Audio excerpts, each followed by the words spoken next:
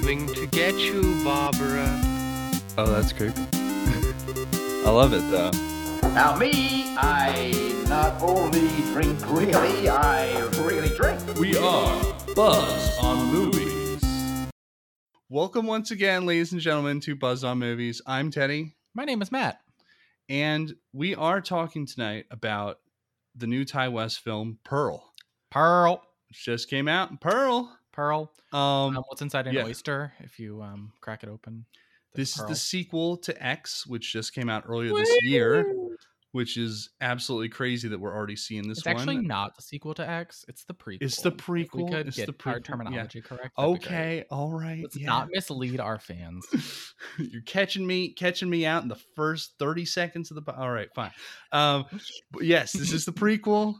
We were very surprised to see this announced at the end of X. Yeah, that's what was funny about it. So we knew we'd have to be covering this. So here we are, a few months later, and we're talking about it. I can't believe that was this year. Can we? I want to think about that. Was that really this year? That May? Was that was like May? That was not even that long ago. This Christ year. Almighty, Lord have mercy. That's the magic of Ty West. He can just churn them out. But yeah, but he doesn't actually normally do that. No, he's actually taken a break of doing theatrical releases before this one, this year. He actually doesn't usually, his turnaround is usually not quite this rapid. This is pretty, he's like in a creative moment. Like he really feels something for the story. So he's feeling like on it. Yeah. But anyway, before we get into that, what are we drinking tonight, Matt? So kind of a cop out, as we all might still know, I moved recently, so my bar is still a nightmare. You're still working with the B team bar here. B team bar. I'm starting to work my way back up to the A team. Let's call it like a B plus team right now. All right. The thing is, there's like a box of bottles at my old apartment that I just need to go pick up when I return my keys. It's like this whole thing. Anyway, well, first of all, I have a Lone Star, but that's like on deck. But Lone Star because we're still in Texas vibes, right? Yeah, so true. I've got to have that. But my cocktail of choice tonight is a Manhattan because there's a road right outside the movie theater that'll take you all the way to New York. That's true. That is a line from the movie. That is, good choice. Great all around. I have a Negroni because as I found out today, the Negroni was invented in 1918. Whoa! I did not know that. The year that this movie took place. I actually love a Negroni. When I bought the bourbon that I was buying, well, actually, this is not bourbon. This is Jack. This is Jack Daniel. This is Tennessee whiskey, as they'll have you know. But when I bought that, I picked up a bottle of gin specifically with the intention of, I want a Negroni later this week. So that's good to know. Yeah. No, I literally looked up 1918 cocktails before this because I figured there had to be some, because, it's a big year. It's the year of the Spanish flu. There had to be some drinks related to this. And I found a whole video. I love the idea of there had to be some drinks related to the Spanish flu. That's well, of course. People in are about 20 years, are people going to say there have to be some drinks related to COVID? Well, you remember around the start of the pandemic, everyone started getting really into making the quarantine order. There's always, this is like the equivalent of everybody doing the sourdough starters during. I need to make like a pandemic, a vaccine themed cocktail. You like take it through a shot and everything. Inject it into your arm. Well, you know those things that you can get at like Halloween time that are like shot shooters, but they're the little syringes. spray. Yeah. Mm-hmm. Yeah, that's fun. Yeah, that would be. I'll have to make like a shooter. That's like it's like called the Pfizer BioNTech. They might sue me if I like market it though. You literally give it the exact. And they're already being sued by Moderna, so I guess I probably don't need to risk that. Market it as the official Pfizer BioNTech vaccine shot. Hey, you know what? The Republicans will take it that way. So you could just call it the jab. The jab. That would get it across. That's good. But yeah, this movie does take place during the 1918 Spanish flu epidemic. Yeah, that's actually an interesting thing that we'll have to discuss, like the way that plays into the movie. Because I was like, having like minor meltdowns every time. Like It's like I knew it was coming, and yet I didn't realize it was going to be like actually worked into the plot of the film. But yeah, it makes sense. This is the film of the now. This is what we're looking for, whether we like it or it's not. interesting. It's the film of the now, but it was set over 100 years ago. Yeah. So also more things changed. 1918 was over 100 years ago. That's like a thought that I don't like. Yeah, I know. I can't believe I've been alive that whole time. It's crazy. Whoa. I was actually there when she when she watched the Palace Follies. I was actually in the room. Yeah, I was in the audience actually. That was yeah. I was just getting into film at the time. Yeah. But yeah, what else have you been seeing recently? Because there's not a lot that we have to talk about. We just recorded Barbarian quite recently, but there's a little bit out there, I think. So what about you? What have you been I don't seeing? know. What did I mention last time? That's the real thing. I don't remember what I mentioned. That's the problem. Maybe you can remember. But I have started my like Halloween season rewatch. So like that's kind of exciting. I like starting that every year. I'm actually starting it later than usual. I mean, I've been watching horror movies all month, but usually I like have started like my first Halloween watch by like the end of August. But like I watched Malignant, I watched Scary Stories to Tell in the Dark. We're like in Halloween mode. It's the season of the witch. We're here. So I'm excited. That's where I'm at right now. I'm basically only watching horror movies and the Vampire Diaries on TV. Yeah, perfect. Which is irrelevant. Also set in Virginia. Also, like the other big thing is that like now I've like got actual like TV shows that I'm watching because House of the Dragon is on and Rings of Power, both of which have like the longest episodes that the world has ever. Oh God, like, yeah. Rings of Power, like the last episode was 72 minutes, and I was like, I don't know what the fuck we're doing. Jesus Christ! I was like, Jeff Bezos, we need to chill this out a little bit. Like, I'm obviously gonna watch this, but like, we need to calm down. I thought it was bad when Stranger Things was pulling that shit, but at least they're in the 5th season, and they only did that for like the last couple episodes. It's like the first couple episodes of a brand new show. Yeah, it's like it was the 4th episode, and it's like it was a pretty good episode actually, except for like I was like I think we could have chopped out like 10 minutes if there weren't like a slow-mo action sequence at the end. Oh my like God. I do think that took out like a big chunk of time. But yeah, so I'm also like trying to balance that while also having just moved, so I'm like sort of behind on movies right now. But I've been watching like fair rewatches and like horror movies on Shudder. Check out Shudder. Watch Shudder movies. This is the Shudder season. This is when Shudder. Really this is Shudder's time. I have Shudder year round, but this is they're very excited about this moment in every year. So me too. Yeah. So that's what I've been doing. I guess I've been kind of like doing unofficial Halloween watches. Like looking through my diary here, I've almost exclusively been watching horror throughout September. With the exception of Solitos Amigos, because I'm still doing the Disney watch. Of course. But yeah, everything else is horror. I haven't actually started my Halloween watch yet. Like I like to like draw out a calendar of stuff that I'm like trying to watch, and I haven't done that yet. Because I like to have a good mix of stuff that I'm rewatching, like revisiting a franchise, and then like the Halloween classics, and then trying to fill in some holes of like big horror movies that I still haven't seen. Right. So you gotta spread it out properly. But we're not quite there yet. But I have been seeing more horror movies. I did watch Hellraiser 2. I mentioned we were watching Hellraiser on the last episode. Hellraiser 2 is so much fun because it like takes the promise of the first one and then just goes like even zanier with it. Yeah, it's pretty apeshit. It's pretty wild. So many more crazy creature effects. You actually get to go to hell and see what that looks like. And like it doesn't look like what you'd expect. It's a very weird hell, and it's got that crazy matte painting effect. Yes, that makes it look like infinite. It's very fun. Always like watching that one. But yeah, I guess like there's not too much to be said since the last episode. I watched this terrible movie on Amazon called The Torture Chamber of Dr. Sadism. What a name. Which it looked like it might be good because it had Christopher Lee in it. Whoa. It was like a 60s horror movie. Okay, Christopher Lee's actually done a lot of bad stuff. So, that's the thing. Like you never know quite which version of a Christopher Lee movie you're going to get. And this is the one that he appeared in for like maybe 10% of the movie. But did it get top billing on all the posters? Oh, yeah. as a result? Yeah. Of course. I mean, and he was pretty good at it, but the movie itself was just, there was so little actual like horror and stuff. It was like there was lots of parts of people just like riding around in carriages in the countryside while this like upbeat 60s music played. I'm like, what is this, like a sex comedy or something? Like, what movie am I watching? And then they finally got the horror stuff in like the last 10 minutes of the movie. It's like, wow, why were you holding back? There was some cool like sets and stuff too. Like it actually looked like there was a decent amount of money poured in this thing. Right. But it was really weird. And it was also like clearly a good portion of it was dubbed over from German too. Oh, it's nice. like that, okay. That kind of cheap 60s import movie.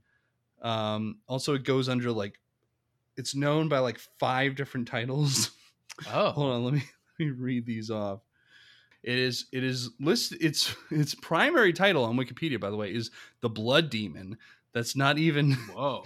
Torture Chamber isn't even its main title. Known in West Germany as Die Schlangengrube und das Pendel. D. Okay. Yeah.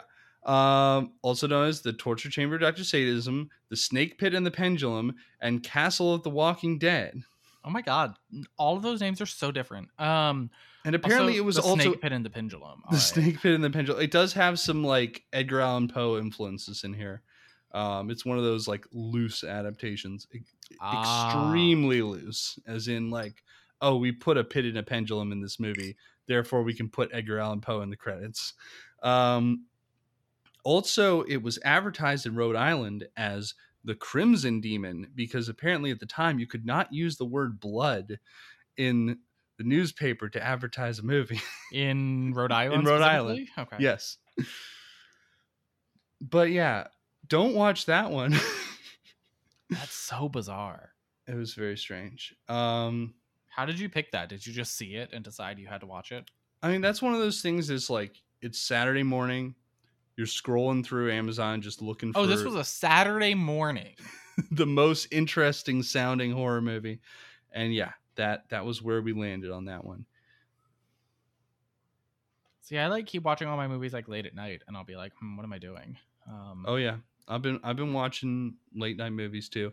Problem is the late night ones I was falling asleep during these days. Yeah, that was me. Like I should have an extra movie to say that I watched recently, but I went to sleep like halfway through, and it was actually pretty good. It was called Moloch, whatever, on Shudder. Like demon. Yes, Moloch. Exactly. Yes, like the demon. It's a horror movie. It's on Shudder. And it's what, like Dutch or something. Or dang it. Oh, what is it? Shut up. Sorry, I'm talking to my Letterboxd. I'm trying to see what language it's in. It's half English and half another language. And it was pretty good. I was just like, I'm like too not awake for this. If we could, Dutch. Yes. Yeah. So it's Dutch and English. And I was enjoying it, but then I was like, okay, it's time to stop. I need to sleep. So that's the problem I'm having right now. I keep trying to watch these movies on Shudder and then like deciding it's time to sleep. Yeah. So it's nothing against the movies. I do like them all. We're just getting old. That's just, reality's life. It's also possible that I'm like starting these movies at like 11 p.m. After a full day of like moving and cleaning and unpacking. And then I'm like, maybe I should start a movie now. And it's like, well, maybe your body is like not in Maybe you're not. Maybe you're not ready for that. So that's fair. Yeah. Yeah. I'm nothing if not fair. I don't know what I meant by that sentence. But, fair and balanced. That's it. But yeah, I guess there's not really much to say. There hasn't really been much movie news recently. No, there's really been not a lot going on. There's been a little more in the Ezra Miller corner, but honestly, I'm just so over at this point. Until we get like really big news in the Ezra Miller corner, I think we need to leave them alone for a bit. Yeah, I think we need to let them get like help or something. There's no concrete developments. No, but they might have a Messiah complex. So yes, stay tuned for more news on that. That's the headline. That's really all you need to know. That honestly would be the least shocking development of all of this. Would be finding out that Ezra Miller thinks they're the Messiah. Yeah, like, oh, that tracks. Yeah, sure. I mean, that's like we need to talk about Kevin. I think we need to revisit how we need to talk about Kevin fucked up Ezra Miller's It foretold all of this. That's it, the key piece. it like tells- truly irrevocably ruined their psyche. It's very alarming. Like, but hey, you know, what are you gonna do? Yep. All right. Well, we might as well get down to Pearl. You know, long waited to get to this one. And as I said, we have to lead off by letting everyone know Pearl did absolutely nothing wrong. Unequivocally, not a single thing. Justice for Pearl. 100% justified 100% of the way. Yeah. All right. Every action she takes in this movie, completely justified. Now, so this movie's set in 1918, as we talked about earlier, and it's the prequel to X. So this is the elderly woman character from X, played by Mia Goth. Played versions. Once again by Mia Goth. Yeah, and she's young here. This is like her is like a young, like probably around like 18 to 20. Well, she's like married. Yeah, she's married, so she's not like quite a teenager, but she's, you know, for that time you'd probably get married pretty early. Her husband's off in the war. Of course. In the war, you know which war? It's the Great War, the only war, the one they'll be talking about till time to immemorial. end all wars. Yeah. And so she's stuck on the farm, the same farm from X, with her parents. Her dad is confined to a wheelchair. I think he got the Spanish flu, which is what put him there. It is heavily implied that he had the Spanish flu. Yeah. And then her overbearing mother, who's very much still treating her like she's a child, even though she's like clearly like grown up and married. Yeah, her mother is a piece of work. I'll say that. So, like it's largely about her dreams of becoming a star on the screen. She's very into the movies at the time, being like, you know, those the Follies type pictures with the chorus line dancers and all that.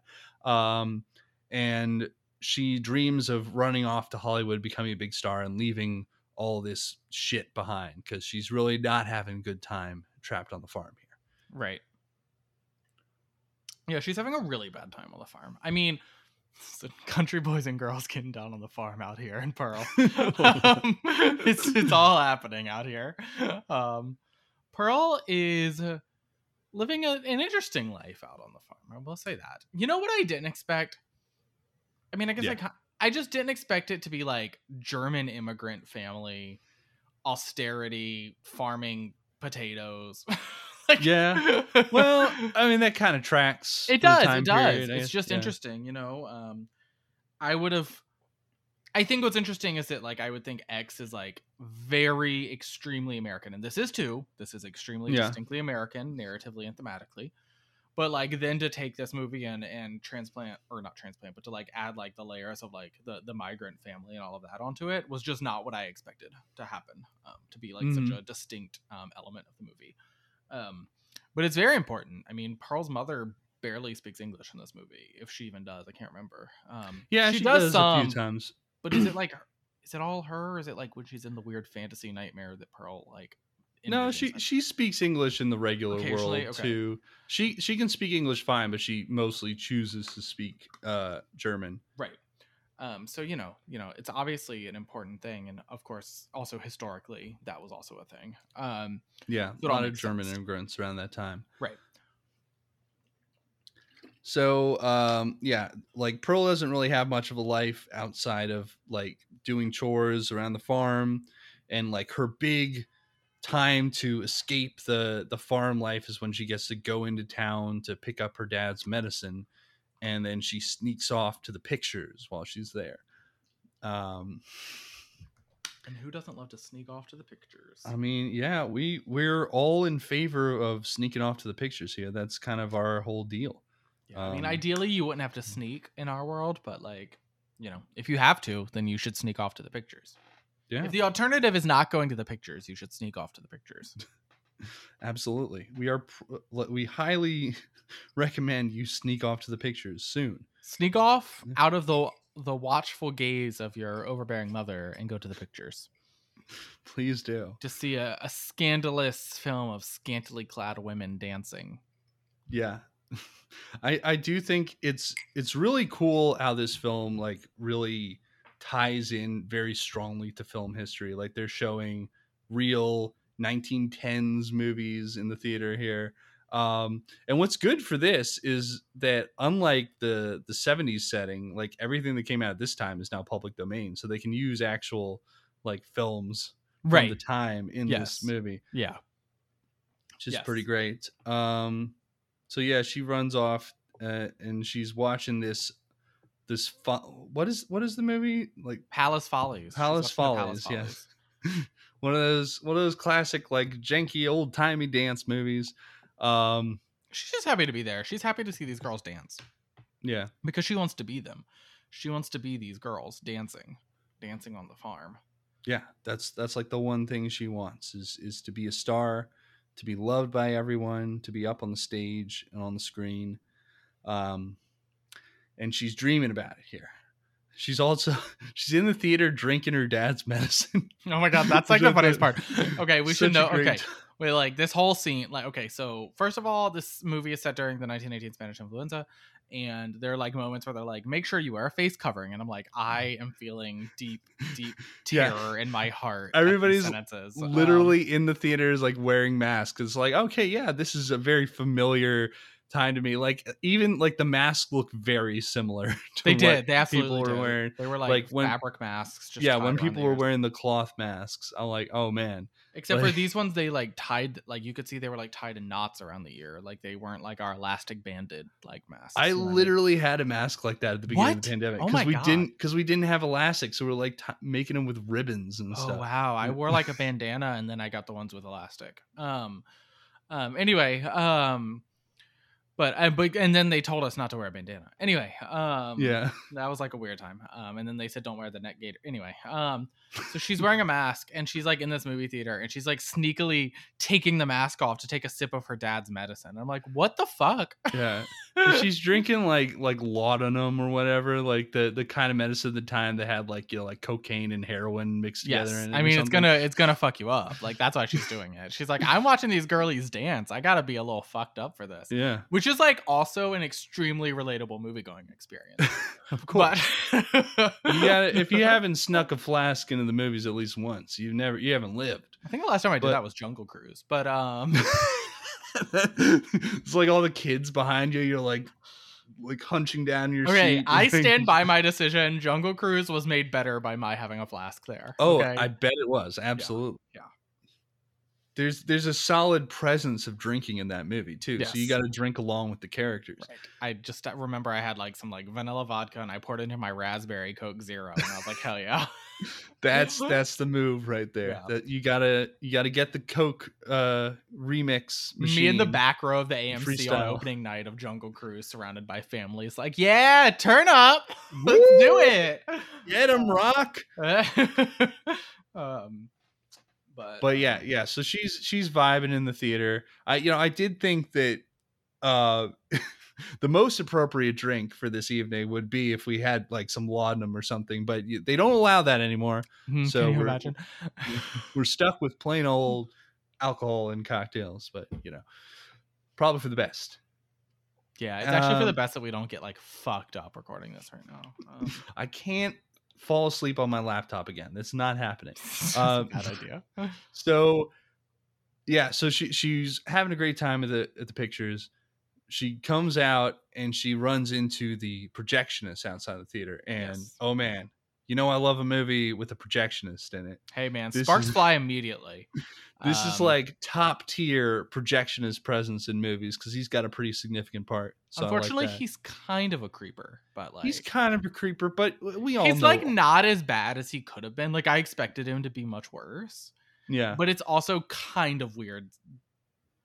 He's kind of weird. He's a little bit of a sleazebag, but all of us projectionists are a little fucked up in one way or another. I mean, I'm a little bit of a sleazebag, but I'm not like listen, I don't, spoiler alert or whatever, I don't like invite this girl up to watch a movie in the projection booth who clearly thinks she's just going to watch some people dance and put on a porno. Like, I just like, don't do that. That's weird. That's weird. And it's like sexual harassment. And like, we shouldn't do that. I mean, in That is 1918, strange. I don't even know if they had the concept of sexual harassment. I'm pretty sure the answer to that is no, they did not. Probably But like, not. you know, like, I'm just saying. And if in 1918 they had a concept for sexual harassment, it was women harassing men by existing somehow. So How dare they? yeah, showing Flaunting too much themselves. ankle. Yes, Um, exactly. Heaven forbid. But So yeah. So he's not perfect, obviously. And but he's like that's much better than you would have thought. I gotta say, Yeah. But in that moment, I thought he was gonna be way creepier. But he like lets her go that one night. So yeah. Well, we'll get into that. But like the first time around, you know, she just runs into him. They have kind of a meet cute. She does reveal that she's married, but wait, that I think doesn't we really. knew it by now. I thought we knew. Well, we know, but he didn't know. Oh, okay, yeah. But that doesn't seem to really hold either of them back at this point. They're still just kind of. Wait, during the meet cute, it does. She's like clearly backing away. Yeah, she leaves, but she's still interested, and we'll get into how. Oh, she that has is a moment established. on She that is- bike ride home. she is very She has a- interested. listen. And he gives her a frame from the movie, which honestly, like, if I had known at the time that this would have been a good move, I would have been doing this left and right. Oh hell yeah! Anybody could have picked me up with that. Anybody, I'd have been That's like, it. yeah, let's go. That's a strong ass move right there. Yeah. You just like cut a piece right off the film. You're like, here, they'll never notice the But splice. don't you have to play that again? Yeah. She's like, he's like, nobody will notice, and I'm like, Yeah. oh yeah, well, especially back then, literally nobody would have because of the way films were like, you know. Oh yeah, I mean back then you would expect to see a bunch of splices in the film because they're just shipping them all around the country, getting cut up left and right by Right. crappy projectionists, Like fucking up the this film. guy. Like this guy. Everybody, I mean, especially like any film with like any sort of scintillating scenes, like everybody's going to be taking a frame for their own personal collection. Of course. Can't do that anymore, unfortunately, but maybe for the best. You don't get the film all cut up this way. So yeah, so she's kind of interested, but she's like, I'm married, you know, like he's like, oh, come back and see me sometime, whatever. And she bikes off. And this crazy scene here on her bike ride. So first she like the little cell of the film falls out of her pocket on the bike ride home, which is like, why do you have the thing like sticking out of the top of your pocket? She's wearing like overalls, and Yeah. it's in the upper pocket. Like it's like in the stick middle. it further down and like, okay, whatever. But it flies off. She goes off in this cornfield looking for it, and she runs into this scarecrow. Yeah, it's First of all, she doesn't run into it; she just sees it. She's like, Oh, "Here's this scarecrow." they bump into each other, you know. Yeah, They- like you do at the grocery store. It's like the most upsetting scarecrow. It is not a cute scarecrow. he's not great looking. It's not quite like Jeepers Creepers level upsetting. Well, it's not meant to scarecrow. be like a horror thing that's going to come to life and eat you. It's just like it's a very alarming thing to look at. Like if I saw that in the field, I would not be happy. It kind of looks like a desiccated corpse. It does and a it's little bit. That's the thing, wearing this old timey silk top hat. which is very important. Yes. So she climbs up on the pole and brings the scarecrow down. And she's like, may I have this dance? She's like dancing with the scarecrow, wearing the hat and stuff. And then she starts like making out with the scarecrow.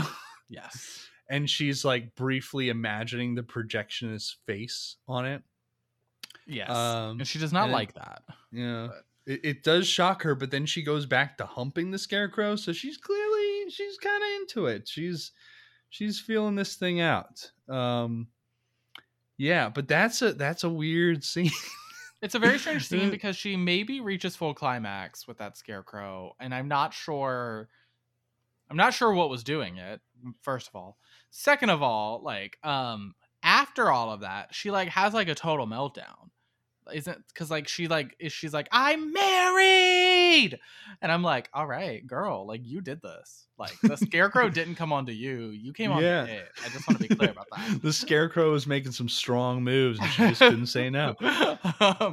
But she like, and that's like our first real glimpse at like Pearl is like unwell. I mean, we've had a whole movie to glimpse that she's unwell, but like in this moment, it's like extremely clear that she's not just like You know, she's not just like a little off. She's like yeah. really she's unstable. Like Yeah, up till now, we've just seen her as like kind of stressed and worried and like put upon because of her mother and like the situation with the farm and like all of her everything. like moments where she's a little off are basically understandable because she's Yeah. like so like just like everything is fucked up at home. But like this moment is like you just like humped a scarecrow to completion and then yelled at it about how you're married as though it is like not an inanimate object.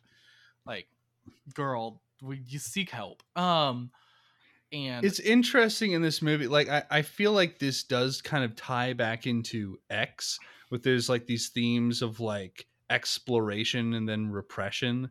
Like absolutely, she's like I think that's kind huge of, for her. Yeah, she's like feeling this urge to like go out there and explore herself sexually and like try new things and like maybe go outside her marriage even. well, sexually But and then- non-sexually. Honestly, Yeah. she wants exploration in a lot of ways. But then she's like, she always, you know, she gets freaked out and retreats back to the repression that like has been instilled in her naturally over her life so far. By her austere German mother. You know those Yeah. Germans, those austere Germans. No That offense to yeah, our German that listeners. background definitely plays into it. Yeah.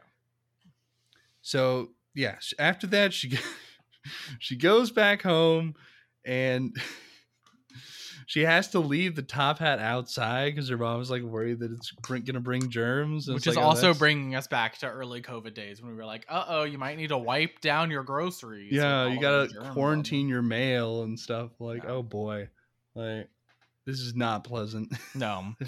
It was very upsetting. And she's like, how could you bring that home? Where did you get that? And her mother is just so upset because she's chopping wood. I mean, I guess I'd be angry too if I were just chopping wood. But like, you know, she needs to calm down a little bit. And her mom gets pissed off when she finds out that there's 8 cents missing from the money she gave her to pick up the medicine. Oh my God, yeah. And Pearl's like, oh yeah, I bought candy. And I'm like, it was 8 cents? Well, back then, yeah, that would probably, you could probably get candy for 8 cents. Well, no, I was just thinking of the, like, she obviously spent it on the movies. And I was thinking like a movie and candy, are they equivalent? Like, how much candy do you have to buy to be equivalent to one movie ticket? Probably. I feel like movies used to be cheaper relative to other things. I Like, think so. I think so. Like I like you can see on here the movie is like a nickel is the advertised admission on the theater, yeah. which by the way, the theater looks awesome. I'm like, Yeah. I'm loving this old timey theater in this movie. You know, real old movie palace style stuff, even in like the middle of nowhere where she's clearly living. Yo, But what is yeah. this? This is like Lubbock, Texas or something. Yeah, something like it's something like that. It's like some small Texas town, and she lives like way on the outskirts and has to bicycle in.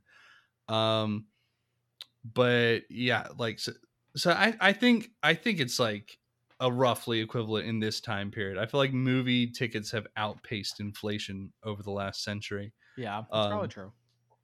But yeah, anyway, she basically gets her dinner taken away over 8 cents, and then Mom's like, you had candy? That was your dinner. And it's like, Yeah. all right. Said no parent ever in the So history of she's- the world. she's all pissed off, and she decides to run out and see the projectionist after all because he invited her over. Well, actually, she Um, first isn't allowed to run off. Her mom is like, you have to stay here, and I have to complain to you about how I spent all this time on dinner alone, and it's time for you to get these fantasies out of your head, and you're going to be more responsible, and blah, blah, blah. Oh, blah, yeah. blah. She She has gets to really listen to a chewed whole out. spiel from her mother. Her mother is like Yeah. always lecturing her. It's like at every opportunity, her mother's like, let me tell you about how you fucked up. And it's like, okay. This Like, is what a obvious. disappointment you Right. are, and like how you are pulling your weight around here, and like blah blah blah. Even blah. though we see her doing like a lot of chores. Like it seems that Pearl does her chores, she just then leaves. Yeah, It's she like wants does to her do part and then something goes. outside the house occasionally. It's like she's like obviously she wants to get out sometimes. She doesn't want to just spend all her time working. Of course, her mother doesn't have that luxury, and we should clarify that is also true. So it's like upsetting, but you know. She's helping out. She's around here, you Right. know, Also, helping Pearl out. isn't supposed to live there. She's like married. She Yeah. should be living where her husband lives, but her husband wants to live in this farmhouse. Nightmare for Pearl. Absolutely terrible life. And as we mentioned, that's why she's completely justified. Anyway, And everything is about to happen. So she runs off to see the projectionist. Which did they ever even give a name for the projectionist? He's listed in the credits. Projectionist, mother, and father all are just like named, the projectionist, yeah. Which I love as like a character name. That's great. So yeah, she runs off to see him. He's like showing her around the theater, which looks super cool on the inside too. It's got like it's like an old like theatrical theater. It's got all the like sandbags and like all the different curtains and screens and stuff. The ropes he's being everywhere. Such a like a hipster scumbag projectionist about it all, and I'm like, all right, yeah.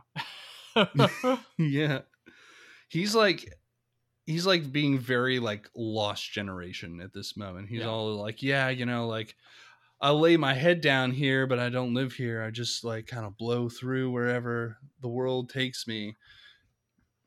And he's, you know, he shows her the projection booth, which also has his bed in it. Like he's living in the projection booth.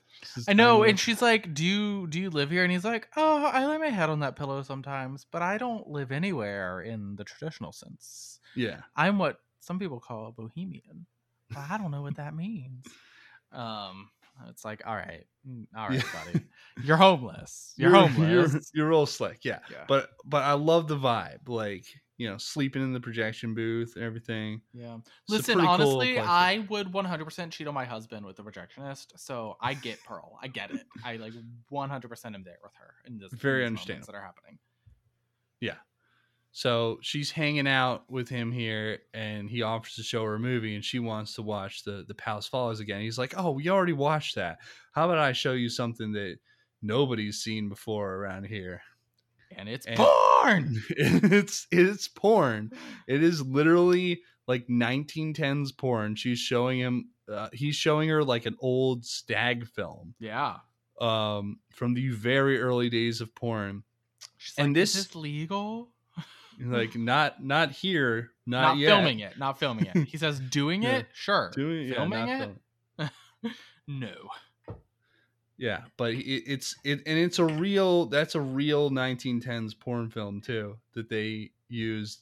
So there's actual porn in this movie. Crazy. Yeah, from the 1910s, which is now a public domain porn film. So you can go find it. I don't know if you really want to. There's like it's like not, you know, it's not a lot happening, but it's not the sexiest stuff, but it is interesting in a historical way, I suppose. Absolutely. The official Pearl Twitter account shared a website over the weekend that they've apparently set up, including like a whole bunch of old-timey porn movies from the 1910s. So great. So great. Yeah. I'm glad they're promoting the archival process here. You know, this is our history. We need to remember this stuff. This is our history. Well, that's a podcast that has at least at one point covered pornographic films. I guess we have covered actual pornography on this podcast before. And this, by extent, I guess we're doing it again here. Again. They're just this is the. Let's do our brief review here of a free ride from 1915. Well, the plot didn't seem to make a lot of sense, and I did understand what was happening in the sex scene, but you know, that's okay. I liked when it was like obviously one man tag teaming these two women, but they would just be like, I'm gonna tap in and out, and I was like, they just have like all the control here. They're like, they have the power in that sex scene, but that's okay. Well, good for them. Yeah, good for them, honestly. This is a 9-minute stag film that was directed by, in quotes, a wise guy. And the cinematography was done by Will B. Hard. Oh my gosh. Yeah, and like the plot seems to be that these two women like get picked up by this guy who offers them a ride, and then they all go have sex under a tree somewhere. Yeah, of course, like you do. Yeah, it's very like it's interesting to see how like they still make porn with this kind of plot. Oh yeah, How, the like, plots haven't changed. Yeah. like early on, even in 1915, they'd already figured out the formula. They're like, all right, yeah, it's an exchange of goods and services. Right. This makes sense. But yeah, it's not very sexy in like the old timey black and white flickery style of everything. Right. It's mainly because all of the motions seem like herky jerky. You can't really like. It's not sexy when nothing looks like it's like real. It seems very like documentary. Like it's like this is something that happened. Yes. But it's not like actively working to turn you on. Even though I think at the time it probably was. Probably, but I do think it's interesting that like the projectionist is all like, yeah, this is where the real art is. Like this is reality. This is what people actually do. Like this is real. Yeah, like, I love the idea that that's what people do. They get picked up on the side of the road and have sex with the person who picked them up. This is how the world works. Thing clearly. that has 100% never happened to me in my entire life. So I don't know what he's talking about. There's always time, Matt. There's always time. You're right. I'm still young. I'm still young.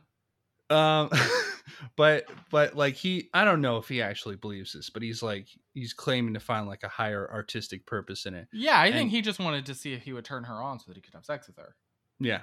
And he's like, maybe you could star in a movie like this someday. I could make that film. Right. This is when we get into he's a skeezy scumbag.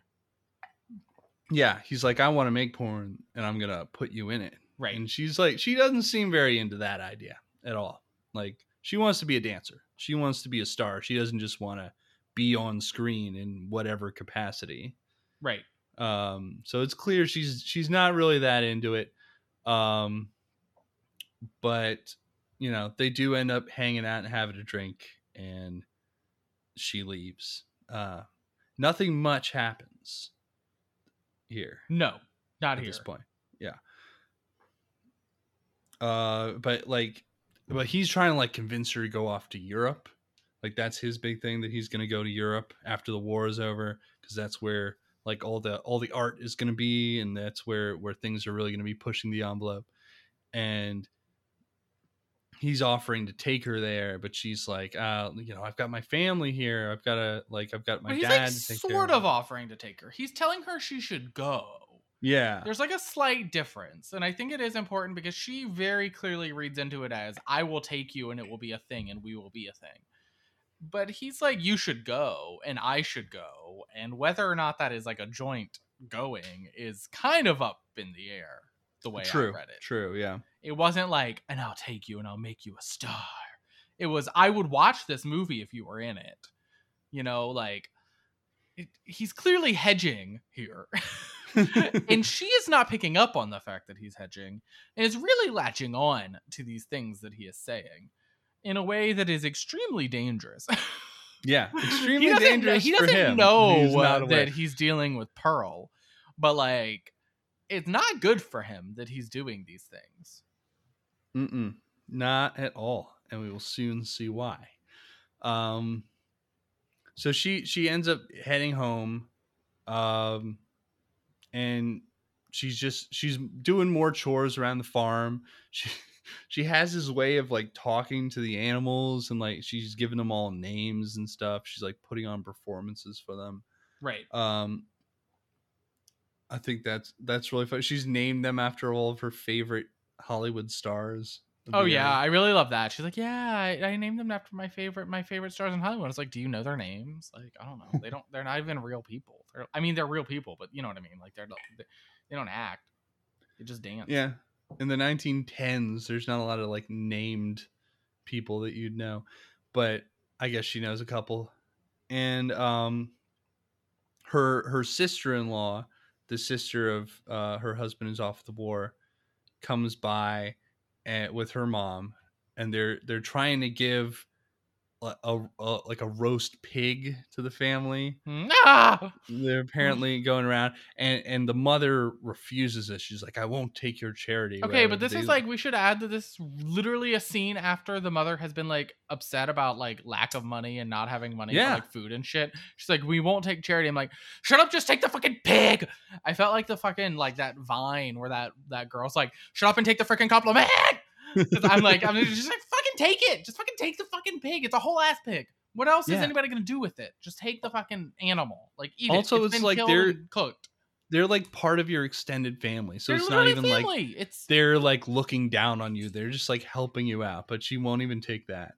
It's so She's very annoying. proud and like does not like seeming like she's not self-sufficient, I guess. Yeah, but of course she's not self-sufficient. She has a whole farm and she's running it alone, and her husband is like not able to do anything because he had the Yeah. Spanish flu and it ruined him. Most people would not expect you to be self-sufficient under those circumstances. Somehow it's the German in her. I don't know if Yeah. that's, Might be.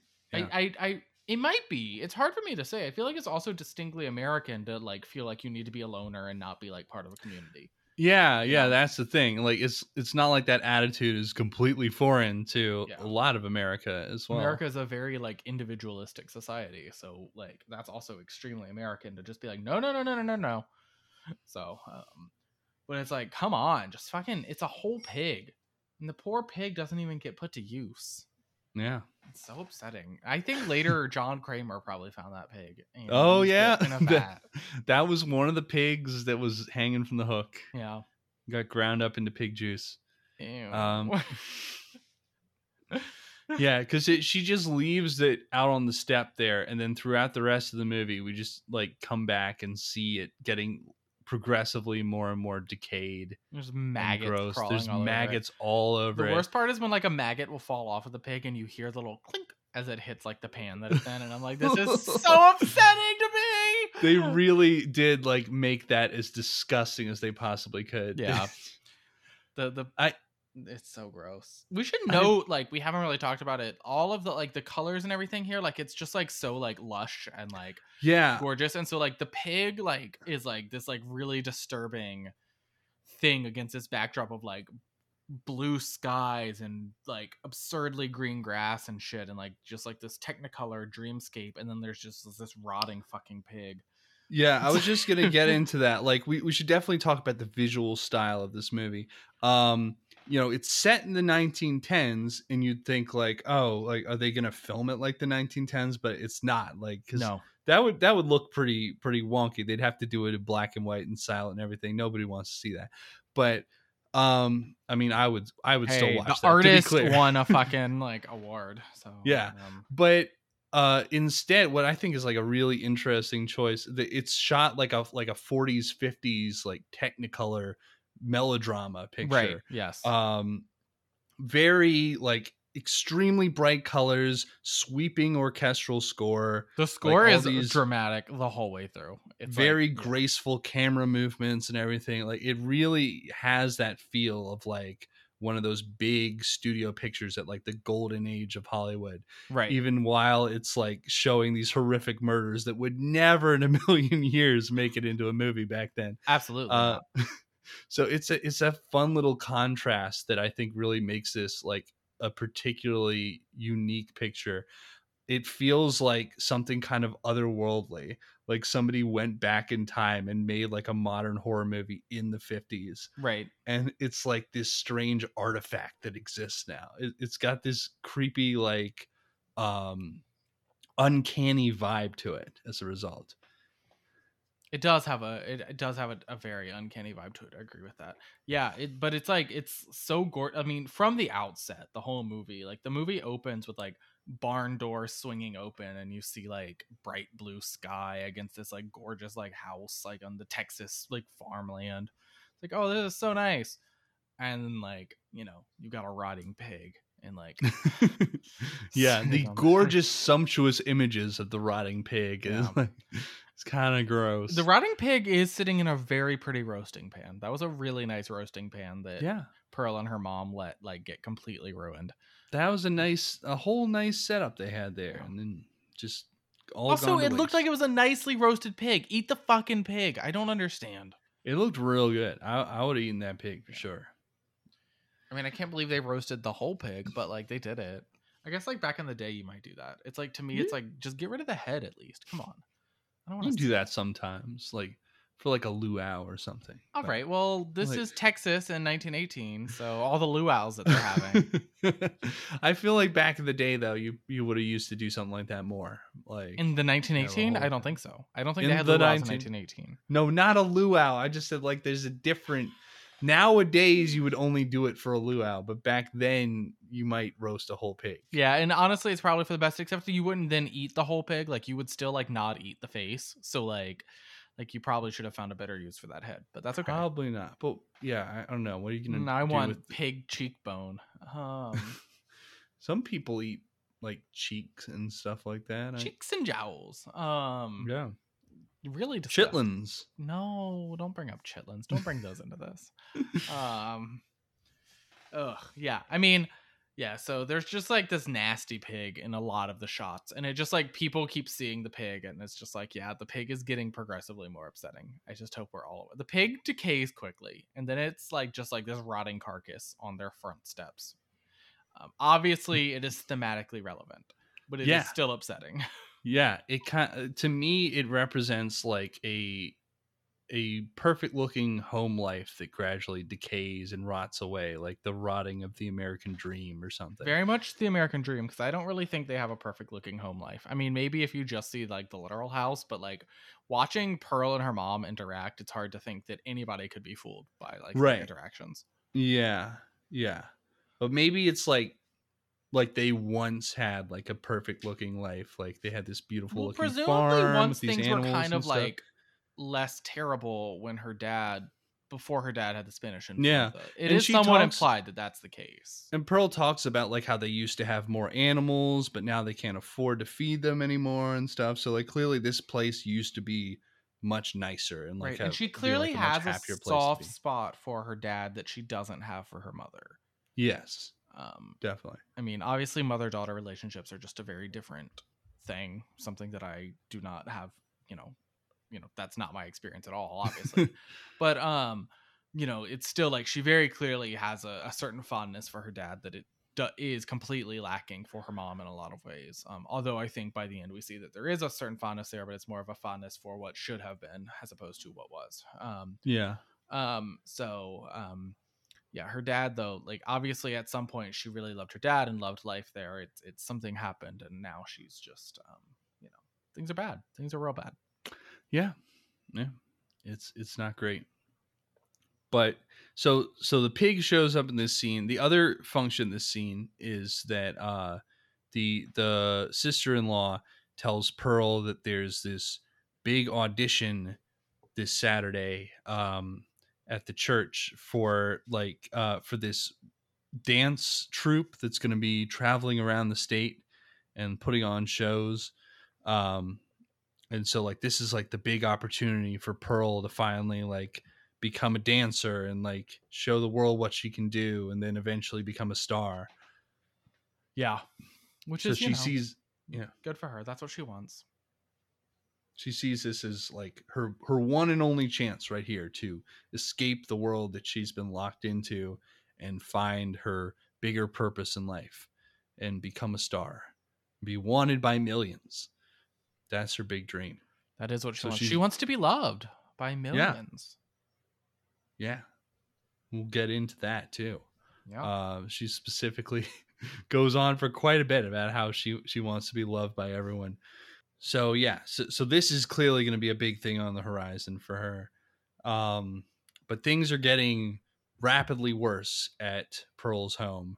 Her mom finds the program for the Follies and like knows that she would run off to the movie theater, and she's like getting really aggressive, fighting with Pearl over like what she's doing and like how she's not doing enough for the family.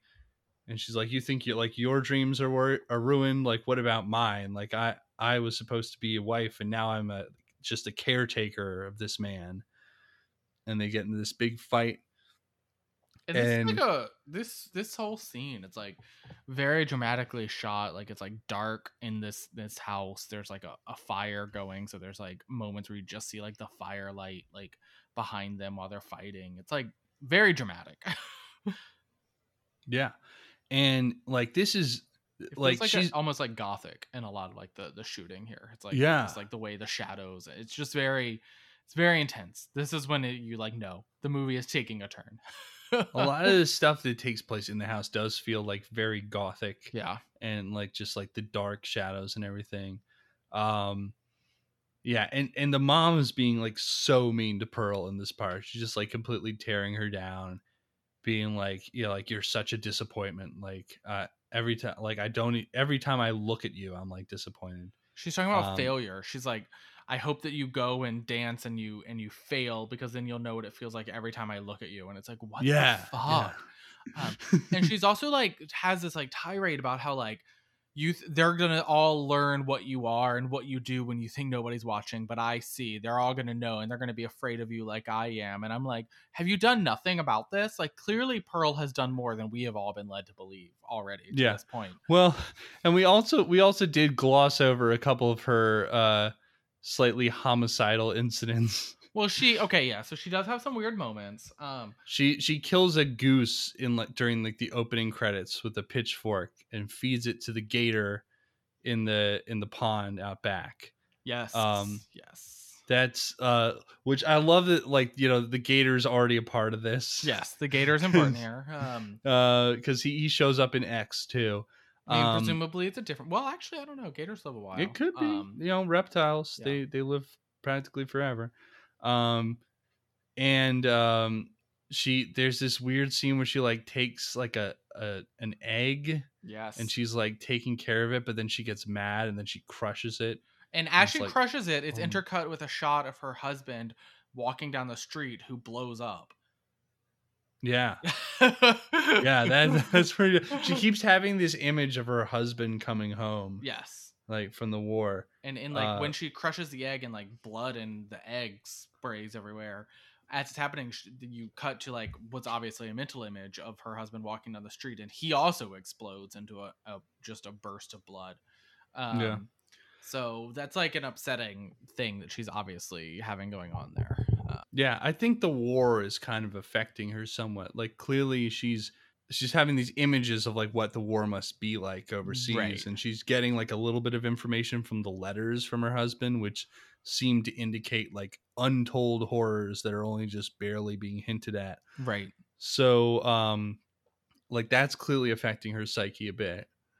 There's also a moment where she like almost feeds her dad to the alligator. Yes, it does seem like she's about to in that moment, but her mother catches her. She like wheels him off to the little pier into the swamp, and is just like kind of holding him there as the alligator approaches, but the mom stops her. It's like, "What are you doing?" "Oh, just talking to dad." Like, was she really gonna just like dump her dad into the lake to be eaten by this alligator? Like, that's way crueler than what ends up happening to the dad. Yeah. You think that would be a pretty bad way to go. Like, I feel like that's how you kill the person you're really mad at. It's so upsetting to think about. But yeah, so clearly the mom has like seen some of this stuff going on and is sensing that there's something wrong with Pearl and that she's got like a bit of a killer in her. Even though the mother seems completely unable to accept that, like, she maybe didn't like do her part to like discourage some of that behavior and like didn't really raise her daughter to be like a loving like young person. She raised her to be like cold and distant, like of course she's gonna act on those like crazy impulses, right? Those homicidal urges when like you're never like raised to believe that there's like value in another human life, like beyond like work, which I guess is just capitalism, but still. Yeah. So they're in the middle of this big fight, and the mom is like encouraging her to like kill her. It's like, "I know you want to like stab me with this knife or whatever." But what ends up happening actually is that she gets pushed up against the fireplace and she catches on fire.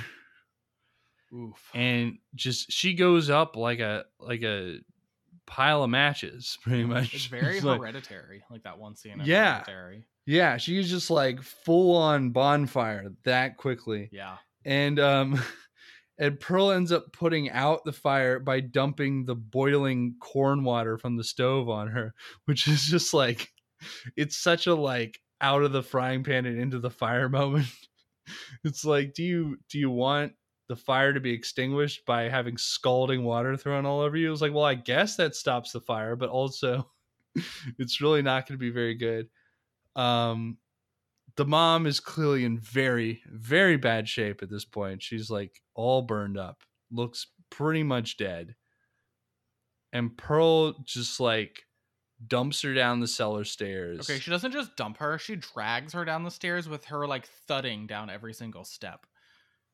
She like literally drags her by the feet, and her mom's head is thudding on the steps as she goes down. I'm like, Jesus Christ, Pearl. Couldn't just like carry her or something, or like hold her by her arms, like so her head wasn't thudding. Pearl is basically treating her like she's already dead at this point. Yeah, and she's like, not though. Not quite. She's almost there, but and she just dumps her mom down the cellar and then runs off to see the projectionist again. Which is a choice. Like that's a big choice there. And now she finally is like, all right, I'm fucking this projectionist here. Yeah, this is like I like how she's like, I just committed murder, and so now she's like, and I want to fuck, and I'm like, all right. Well, it's kind of like, you know, all of her inhibitions are snapping at once. She's been on the precipice of doing something like this for a while, and now it's just like it's all happening at once. It's all happening. Yep. So like Projection is having a great time. Like he has no idea that anything's going on. And he thinks it's just like a normal time. I mean, they have sex, and he's just like, yeah. All right, having sex in the projection booth. Hey, That's you know like, what? Dreams come true. Dreams come true Yeah. for us all. You know, all of us who have been there have thought about it from time to time. Right. So the projectionist has no sense that anything's wrong at this point. She's actually acting like surprisingly normal, considering how weird she normally acts and like what she's just been through. Well, it hasn't like sunk in, I think, that she like threw her mom down a basement and left her dad, who cannot do anything for himself, sitting at a dinner table covered in corn on the cob that was half eaten. Yeah. Her dad's just sitting there like the whole time. Like that talk about the ultimate horror right there. Like he's been put through the worst stuff. He's living the worst of the horror here. Watch his wife burn to death as far as he knows, and then get dragged down in the cellar. She like, I love that like he watches his wife burn and then watches his daughter decide to put it out with like a still steaming pot of water that had corn on the cob in it. Like, I'm like, all right, can we all? This was obviously gonna. I mean, it puts out the fire, but it also scalded the fuck out of her. Like, yeah, it's not a good time. He's really having a bad time, and then he has to like just sit there for like a whole half a day as the daughter just runs off to have Who sex. knows? She runs off to Boink. If and when she's like, all right. You know, sometimes you just gotta live in the moment. That's listen, hoes before bros. I mean, whomst amongst us have not occasionally dipped on our responsibilities to get some? I mean, I mean, it like usually the responsibilities in question are less urgent than her responsibilities in this moment. But yeah, I have definitely dipped on responsibilities for sex. Those responsibilities have never been taking care of my parent who depends on assistance. Yeah. So anyway, yeah, the projectionist still has no idea anything's wrong. He offers to drive her back home, and she accepts for some reason. Right? Why didn't she just say no? I'll just take my bike back. I don't understand. Like, why wouldn't you just? I don't, because like she's not clearly not thinking entirely straight at this point. Well, she's kinda also like delusional, and like we get like clear confirmation of that later, but she's like completely like lost touch with reality. Yeah, she's starting to get more and more like delusional as time goes on as well. Right. So this is like the first big sign. It's like, oh, there's a complete disconnect between like the risk of this situation, because he like drives her home in like this brilliant old-timey automobile, which I love. And she's like, wait out here, and goes inside to be like, okay, let me see if I can bring him inside. I'm like, what? Your like burnt to death mother is crawling around on the basement floor, and your father has been sitting there staring at the same pieces of corn on the cob for 12 hours. Like, it's very, the corn on the cob is so upsetting. And it's like, so like the corn on the cob is such a distinct visual. It's all over the place. It's like everywhere. When she gets back. It's just like, and it looks like it was like frozen corn, but we know it wasn't, because we know there's a cornfield like around the corner. Like, yeah, but like it's like bright yellow, like fake yellow corn on the cob. It like, because you know, real corn on the cob is like a much paler yellow than whatever they've got going on there. This is like neon yellow corn for some reason. I'm like, did you get this from like the Kroger frozen aisle? Maybe. Who knows what kind of corn was available in New Zealand where they shot this? Oh right, but, yeah. I was like, what are you talking about? This is Texas, but yeah, you meant where they shot it. Yeah. Also, the family went down to the local Buc-ee's and got some. Oh my god! Also, the bright yellow corn just pops better. I mean, like we said, this. Oh no, I know why they visually did it, and it's color. not a criticism. I'm just saying, like it's very just like noticeable. Like the corn is like a very distinct, memorable visual that is happening, and here. it's absolutely everywhere. Yeah. It's all over her dad as well. Like he's got like the food all over him. Right, he can't even eat by himself, so somehow he's been it's sitting there all night, just like with food all over him, like in the dark. With his dead wife or almost dead wife in the cellar, like right, he can't even around. see her, so he's just been like sitting there. Do you like how I went through every possible position a person could be in? You found the right one finally.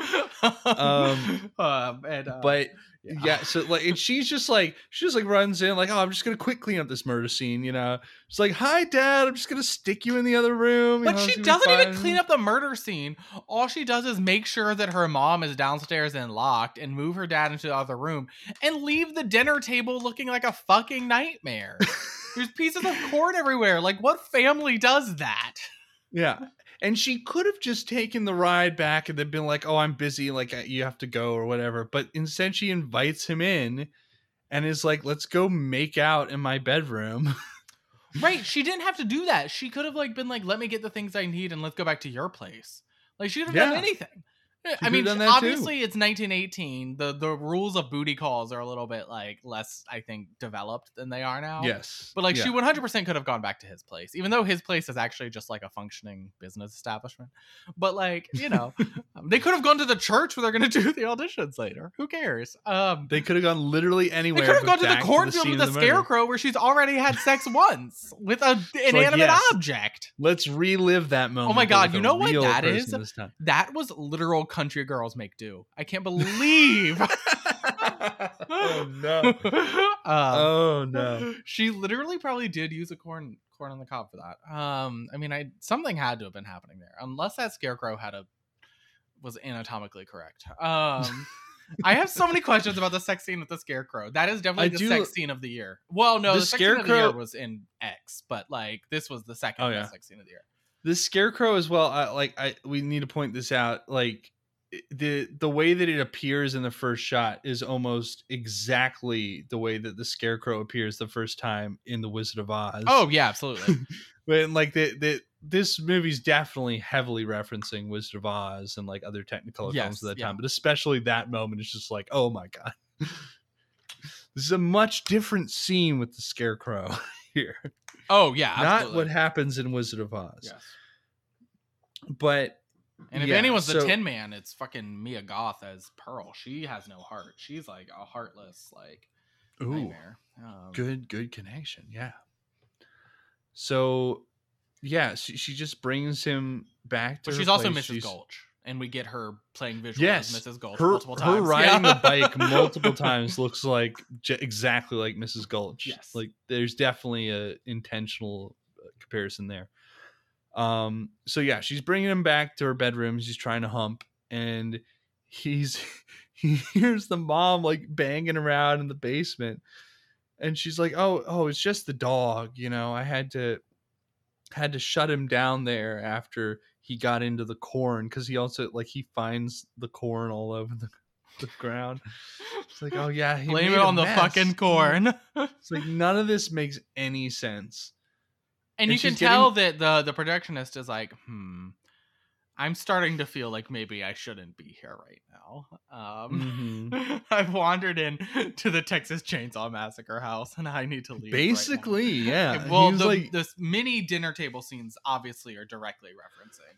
That's true too, and we'll get there too. Yeah. It gets even more Texas Chainsaw Massacre as the movie goes on. Right.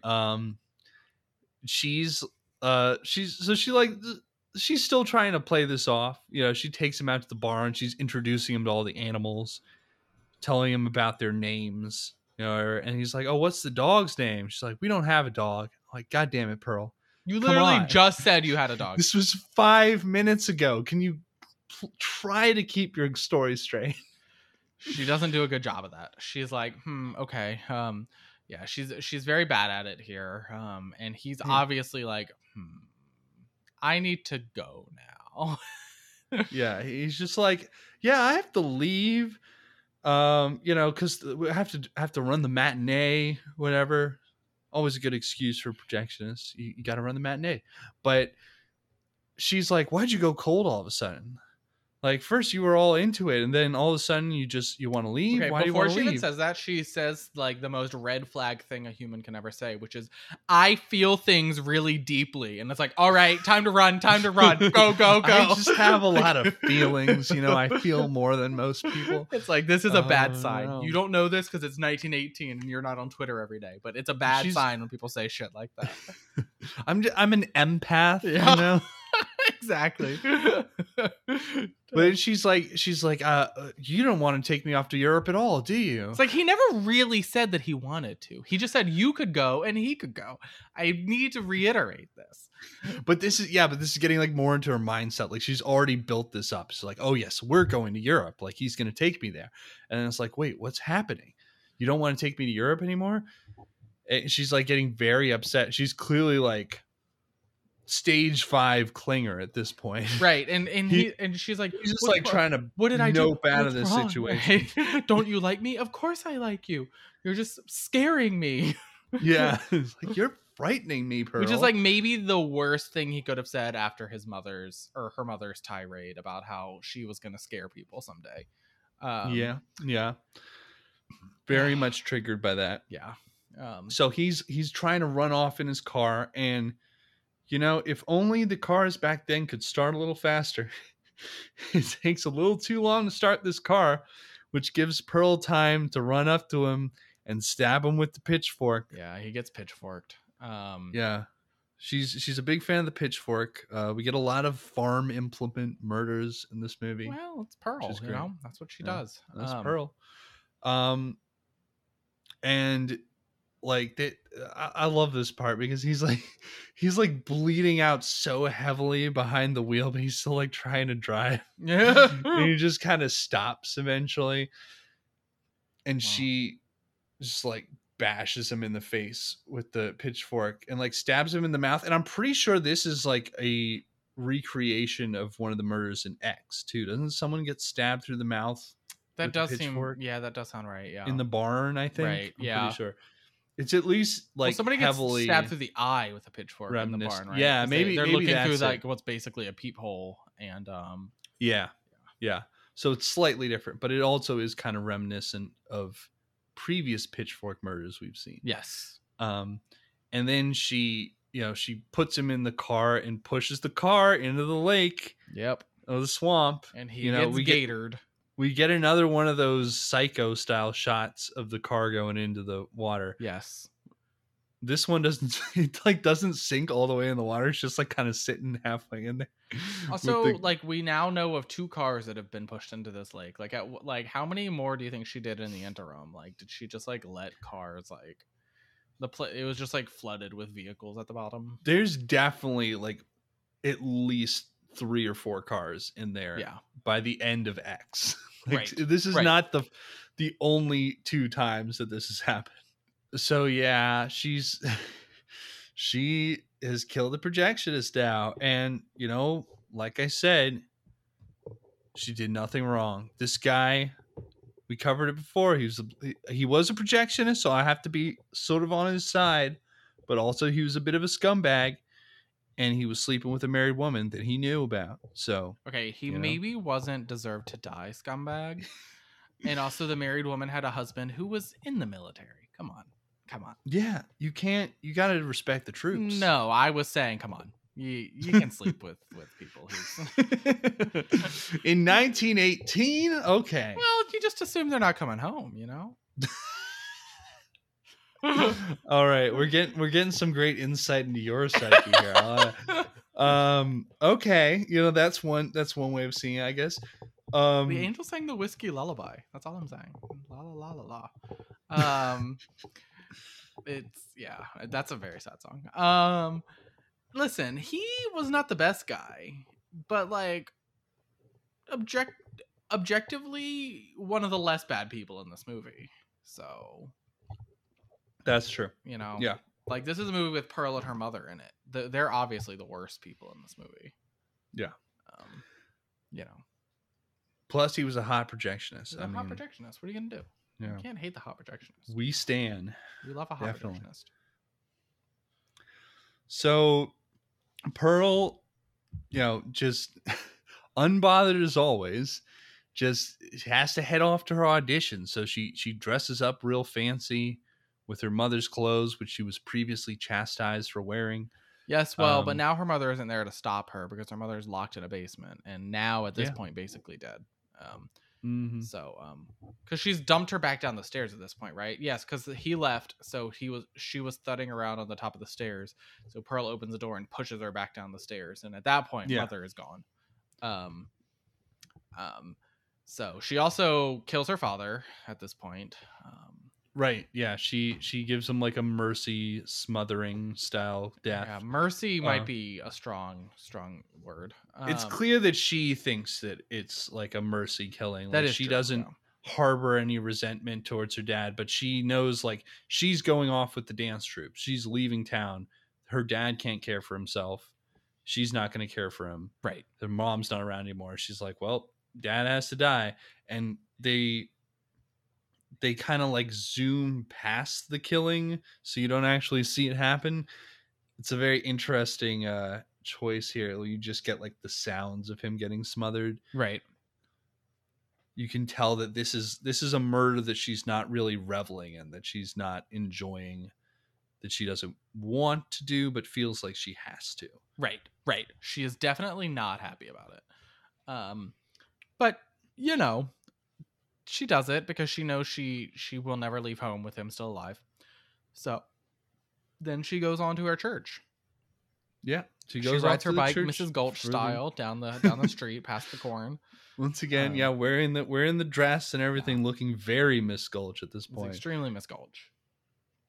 And she meets Mitzi, the sister-in-law there, and they're all they're lined up outside the church waiting to go into the audition, and it's kind of a grim scene. Like, every girl who comes out is like clearly very distraught. Like, this audition is not going well for most people. Well, I think that's also sort of the point. It's like, she's been placing all of her like hopes and dreams on this thing, which is like an inherently cruel, like, and ultimately, what's the word I'm looking for here? I don't want to say shallow, but but it is like exploitative. It's exploitative, but it is like also like a shallow and like just like it's like almost like based on a whim. Like the whole choosing process here is just like I mean, to cut to the chase, like, Pearl does not get chosen. Anybody who's been watching this movie knows that Pearl's not going to get fucking chosen, and we can go more into the audition process in a moment.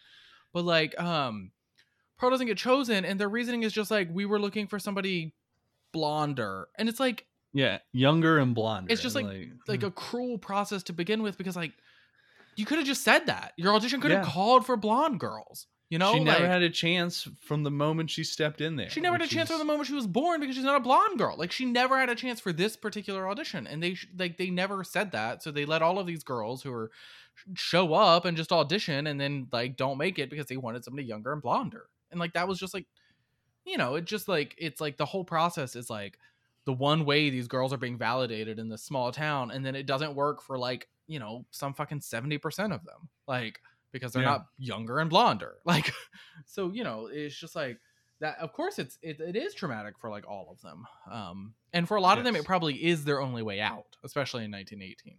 There aren't that many paths for a woman in 1918 out of their like hometown, you know? That don't involve marrying like somebody, Pearl, you know, she's pretty much stuck there because she can't even marry out of the town at this point. No, because her husband, she married him, and he comes from a rich family, and he still wants to live on this farm that she hates. Which is like, why? What is wrong with you? This seems like not a fun place to live, but okay. Actually, it seems perfectly fine if you don't have her parents there. Yeah, well, I mean, specifically that farmhouse. Yeah. It's like you could go live like anywhere else in this area, and it would probably be much nicer. But he wants to live on the farmhouse for some reason. And the audition, like, so going into this, we know that obviously Pearl has to fail one way or another, because, you know, she's going to fail, and that's going to be her big moment where she really snaps and goes full murderous crazy Pearl. But we don't know exactly how it's going to happen. And walking into this, you think like, oh, maybe she's just going to be really bad at dancing. Like, that's the obvious answer. But she's actually like pretty good. Not, you know, like for the time, I'd say she was probably like really good, because she, you know, she gets up on the stage, and as soon as like the piano riff starts, she does like the funniest little like old-timey silent movie type dance, like straight out of like the Palace Follies. Yes. Basically. Yeah. Just like do do do do do do do do do. But she's doing like a pretty good job, and she's doing some impressive moves, doing like well in time with the music and everything. And then we get this crazy like fantasy element of the movie, where it shows like she's dancing on stage with like a whole set of chorus girls that are all like dressed up like World War I soldiers, and dancing with her in front of a background of like bombs going off in trench warfare and stuff. And this is one of the moments that showed up in the trailer. Yes. That I was like, oh my God, how the fuck does this happen? And it is like, it makes sense that it's like a fantasy, but it fits so well in the moment. It really fits like the theme of the movie and the setting so perfectly. Just like putting in the background of the war with this like goofy, jerky, old-timey dance. Right. Really an interesting contrast. And yeah, so she's doing like this cool dance number with the backing people, and you occasionally see that she's just dancing by herself on the stage. It keeps like cutting back and forth. Of course, yeah. And then it ends, and they're just like, okay, yeah, it's a no, but thank you. You're very good. Like, and she just like completely breaks down at this point. Yeah, like, I mean, she really has a fit. Asked multiple times to leave. And it also interesting is that like during the part where she's getting rejected, she keeps seeing the judges as like the people that she's killed now. Like her mom is talking to her and saying like, you just like, we're looking for somebody else, you know, this isn't what we want. Like, and like the projectionist is there too. Right. So yeah, grim moment here. Yes, Pearl She's clearly has losing touch with completely reality. detached with her sanity here. She like, we cut to a shot of her like outside the church. Like, I mean, she is not just crying; she is like, she's having these guttural sobs, which is like that. Like, this is where Mia Goth's acting, like, she's been really good this whole movie, but this is where she just like kicks it into like 10th gear. yeah, She is like blowing away everything that we could have expected from her. right. She's just like sobbing, like out of control, like screaming practically on the steps of this church. And it's like, it's horrifying. It is. She's clearly very sad, but it's also like, it's scary sad. Like, you're like, what is going on? Like, what is she going to do next? Right.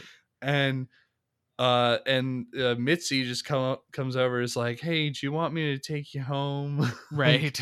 It's like very awkward at this point. She's like, yeah, like, let's go. Like, this is not going well.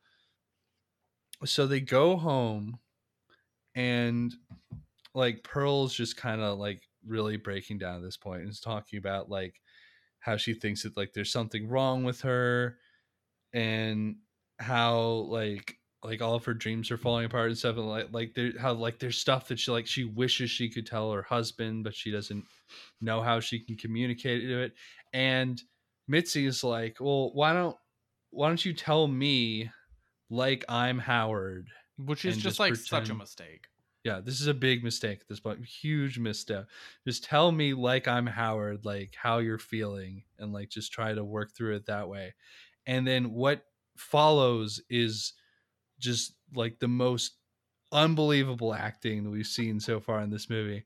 This is like I don't like I wish I'd like timed this. It's very long. There's this long monologue from Mia Goth where she basically like lays out like her entire character, and like how like, you know, she's like how her parents have affected her, how like Howard going away has affected her, how she's been feeling, how she's been longing to get away, how like she wants to be a star so that people will love her, so she can make up for all the missed love that she's had from growing up like this, just like all this stuff. And it keeps going on and on. And at first we're getting like cutting back and forth between her and Mitzi like you'd expect in like a dialogue scene, and like she'll occasionally like ask her to like go on or something. But then for at least like the last 5 minutes of this, it's just uncut, full on just Mia Goth performing this monologue just with no stopping, and it's so good. Like It is good. She really kills this scene, and it gets you into the mind of this character. And you see like what starts out is like clearly like just like a distressed woman whose like dreams have been shattered, and it slowly gets more and more menacing and disturbing as like she reveals details about like her inner life, and then like the people she's killed and stuff, Right. and she just like lays it all And about how she out. enjoyed the killing. She like she liked it. It felt good. It, you know, and about how she's like I think I'm missing something that other people have, and it's like, all right. Yeah, it's like this is not a great conversation to be a part of. So like after all this, which is just like this absolute tour de force, you finally cut back to Mitzi, and she's just like sitting there clearly like trying to look normal. Right. Right. She's just like, well, yeah, I think it's time for me to be getting home. And it's this great like comparison between the scene with the projectionist earlier, where there's a moment of panic that you can see, and then the person is just like, oh yeah, I should be going. And Pearl clearly recognizes that. She's like, oh yeah, like she's trying to back out now too. It's just amazing that Pearl can't understand why. Yeah, she's like, oh well, you just confessed to a bunch of murders. Like she even like, you know, she talked about like sleeping with the projectionist and then killing him and everything. It's like everything. I mean, that's like the least of the concerns is well, like yes, sleeping with the projectionist. It's the killing him that's like the real horror here. Because at first she's like, oh yeah, I slept with them and I didn't mean to. I was just curious, but I know it was a mistake. And Mitzi's like, oh yeah, you know, maybe I don't need to hear this, but Pearl keeps going on, and it's like, yeah, don't worry. The cheating was like actually the least of the problems here. So, and she also does like, this is also important. She talks about how like if only Howard could come home, and then like, you know, I thought like I wanted to escape, but maybe if he could just come home, like he would be enough for me, and like loving him could be my world that I'm looking for. Because that's gonna come to bear soon. But yeah, so anyway, Mitzi is like freaked the fuck out. She's trying to get out of here as casually as possible, and like this scene is just so I love the staging of this scene. The way like she just like walks out the door and she's kind of like walking casually at first, and Pearl comes out and she's walking casually. She slowly goes to pick up the hatchet out front, and Mitzi is like in that stage of like she's still trying to pretend like everything's normal, but she can't quite, just like starts slowly running and then just like taking off and screaming, and Pearl's running behind her with the hatchet. And there's no escape for her, you know. She gets axed pretty bad. Yes. And she gets decapitated and fed to the gator. Fed to the gators. You know, everybody gets fed to the gators pretty much. You know, everyone gets chopped. Well, her parents don't. At least not yet. We don't really know. Like the movie ends without really knowing what's going to happen to the parent bodies. They probably will be eventually, but she comes back to the house and it's like goes down to her dead mother at this point, but is like sort of imagining that she's still alive and that her mom is singing to her. And they have like this very tender moment with the corpse where it's like, finally, you know, my parents are finally, I can get along with my parents because they're not going to. All she ever wanted was like love from her mother. It's very much like, this is like what would happen if the girl from The Ring had been allowed to live past the age of 7. Oh God. Well, this is also, it's also very like Psycho, you know, like keeping your dead parent there and like being like, oh, finally we've got a good relationship now. Right. She like brings them up to the dinner table and like sits them at the table and then brings out the rotten pig carcass and sits them down. Like sets the table. This is when it's extremely Texas Chainsaw Massacre. It's like, all right. You've got the corpses at the table. She's like brushing the mom's hair and it's like clumps of hair. Yeah. Clumps of hair and skin are coming out. It's like, all right. It's so bad. But yeah. And then the final scene of this movie is Howard comes home. Howard finally comes home. Gets home from the war, well, like after having seen some of the most horrifying shit that you could ever imagine. World War I, famously a very traumatizing war. And walks in on this scene. Yes. Where not only is the table set with the rotting pig and the dead parents, but clearly it's been like a couple months since it's been a while because happened. The bodies have decayed further. And like all the food on the table is covered in mold and shit. It's like, it's so gross. It's disgusting. So fucked up. And Pearl is just like, Howard, I'm so glad you're finally home, and gives like the most psychotic smile you've ever seen. Yeah. And then the movie ends in like the craziest, most like cursed artifact way I can imagine, which is like, instead of just like cutting to black as the credits play or whatever, the credits start rolling over her face as she's giving this psychotic smile and starting to cry. Yeah. And she's like, she holds the smile again for like 5 minutes. Yes. This is like crazy acting out of Mia Goth. Okay, it's she's like the whole time I was watching it, I was like, this is like the end credits of Call Me by Your Name, but like if it were like a nightmare. A nightmare version of that, exactly. She's smiling this smile that starts like super crazy, but as it goes on, it gets more and more forced and unhinged looking, and she starts tearing up, and then the tears are just pouring down her face as she's like prying her mouth open as wide as she can and just like baring her teeth in just this absolutely horrifying display as like the credits roll and this nice orchestral score plays. And it's just like, this is like the most unhinged like family life thing you could imagine. It's like, honey, you're home. Right. And well, it's like so she's that supposed to be happy that he's home, but we know that she's not really happy that he's home, but also she is kind of happy that he's home. So it's like this like weird thing. And of course she's like a woman in 1918. She's got to pretend to be happy. And it's like, just what the fuck is happening here? Yeah. And now Howard is showing up to like this perverse inversion of like a happy home life. What should have been like the happy arrival of him home from the war, and now it's like this twisted version of it. He's got to be like, I thought I saw this shit back there, and I had escaped the nightmare. What's crazy is that Howard gets home to that, and we know because we've seen X that Howard stays with her. Yeah, and not only stays with her, but like helps out with at least some other murders. Right. He's like in on this. Like, I guess he's like as fucked up. I mean, we already know what the third movie is, but I guess there's like a fourth movie where it's Howard's origin story somewhere in the movie. Yeah. You gotta wonder, like, is it the war? Is it his devotion to Pearl? Like, what is it that causes him to just be like, all right, yeah, let's keep living this fucked up life? I will say, Pearl was more fucked up than I thought, just having watched X. Like, I thought she was just like an old woman who was sad about like aging from X, but like it turns out she was just like always like completely like fucked, Right. Well, I think, a big part of it is she feels like her dreams were stolen from her when she was young, and that's why she's envious of young people.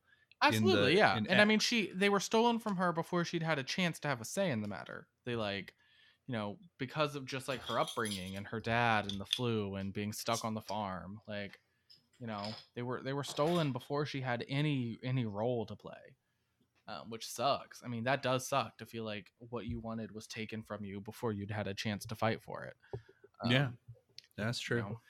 And that is why Pearl did absolutely nothing wrong. Yeah, I mean, her mom, all dad, of her actions were justified. And Mitzi might disagree, but well, Mitzi took the dancing job from her. We forgot to mention that. That's not true.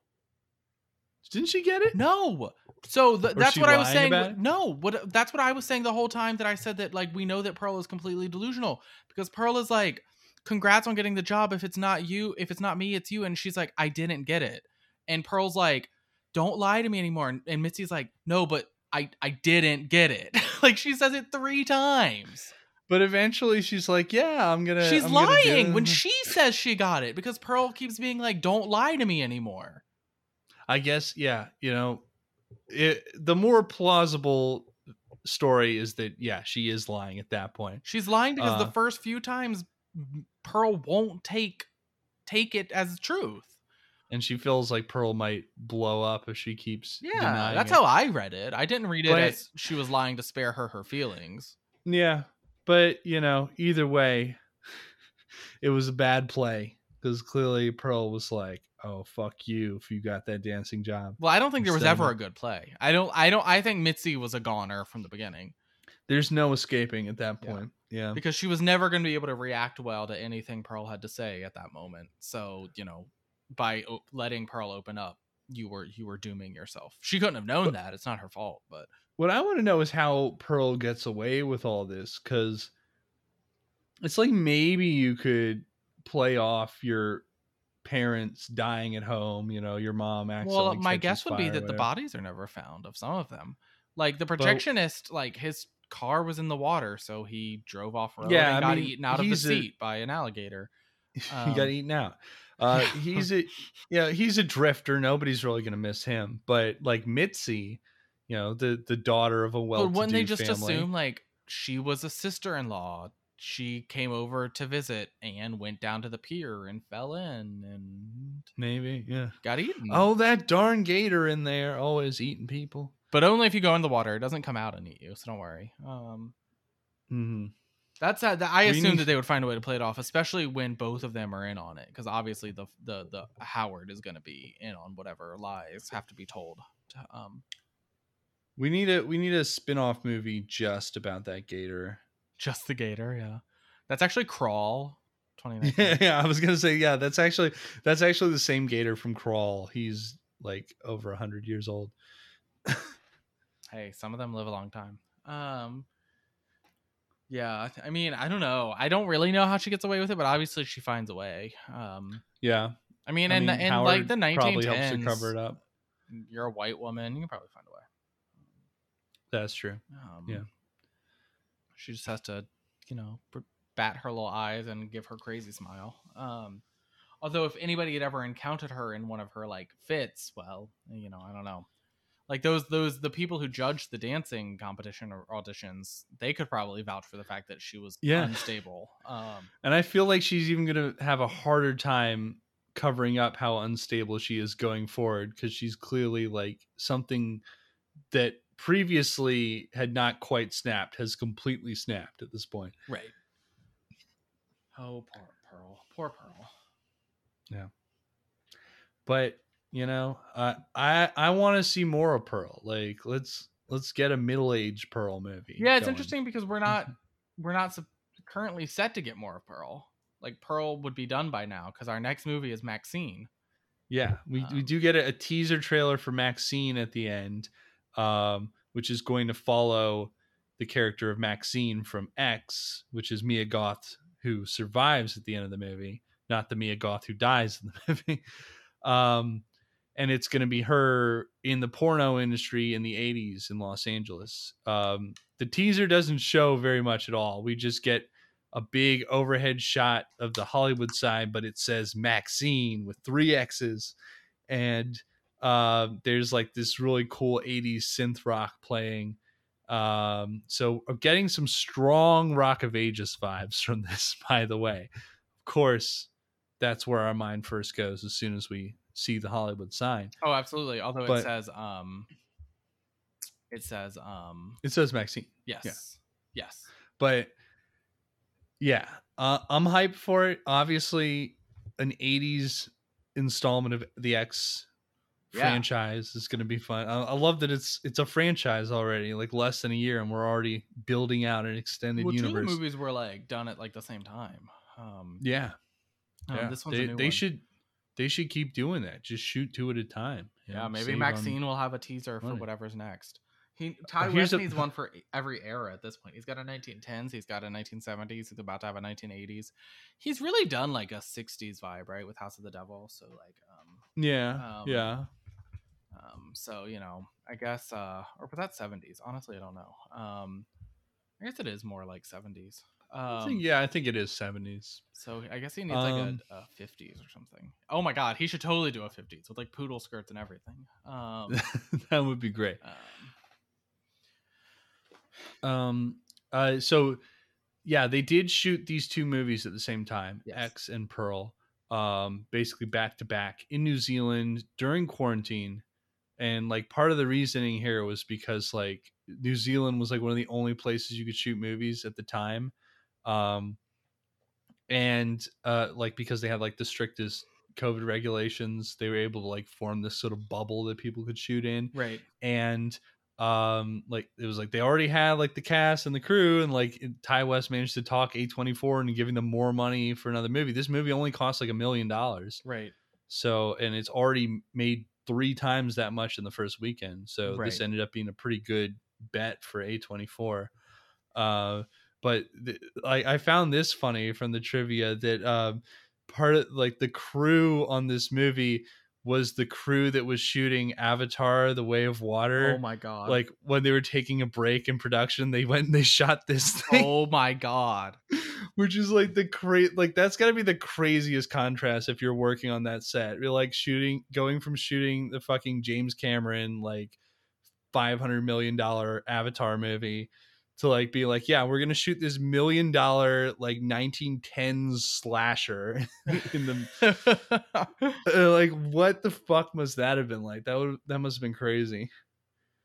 That must have been so funny though. I wonder if like going to like do shoots on this was like refreshing after doing like probably nonstop green screening on Avatar: The Way of Water. Yeah. They are doing a lot of underwater shooting for this as well. Yeah. So that must have been pretty intense. I take it that James Cameron is a pretty intense filmmaker to work for. You don't say. So this must have been like a vacation. And it's like, oh yeah, just go shoot this crazy. Although I don't think I would say that. I feel like Ty West is very meticulous too. Oh yeah. Yeah, but it's like a different kind of. Absolutely, yeah. Definitely a different kind of film. Right. When does The Way of the Water come out? That's soon, right? I think it's this like holiday season. Oh my god, I can't believe that's real. It's gonna be great. Well, you know it. It's been about 13 years, so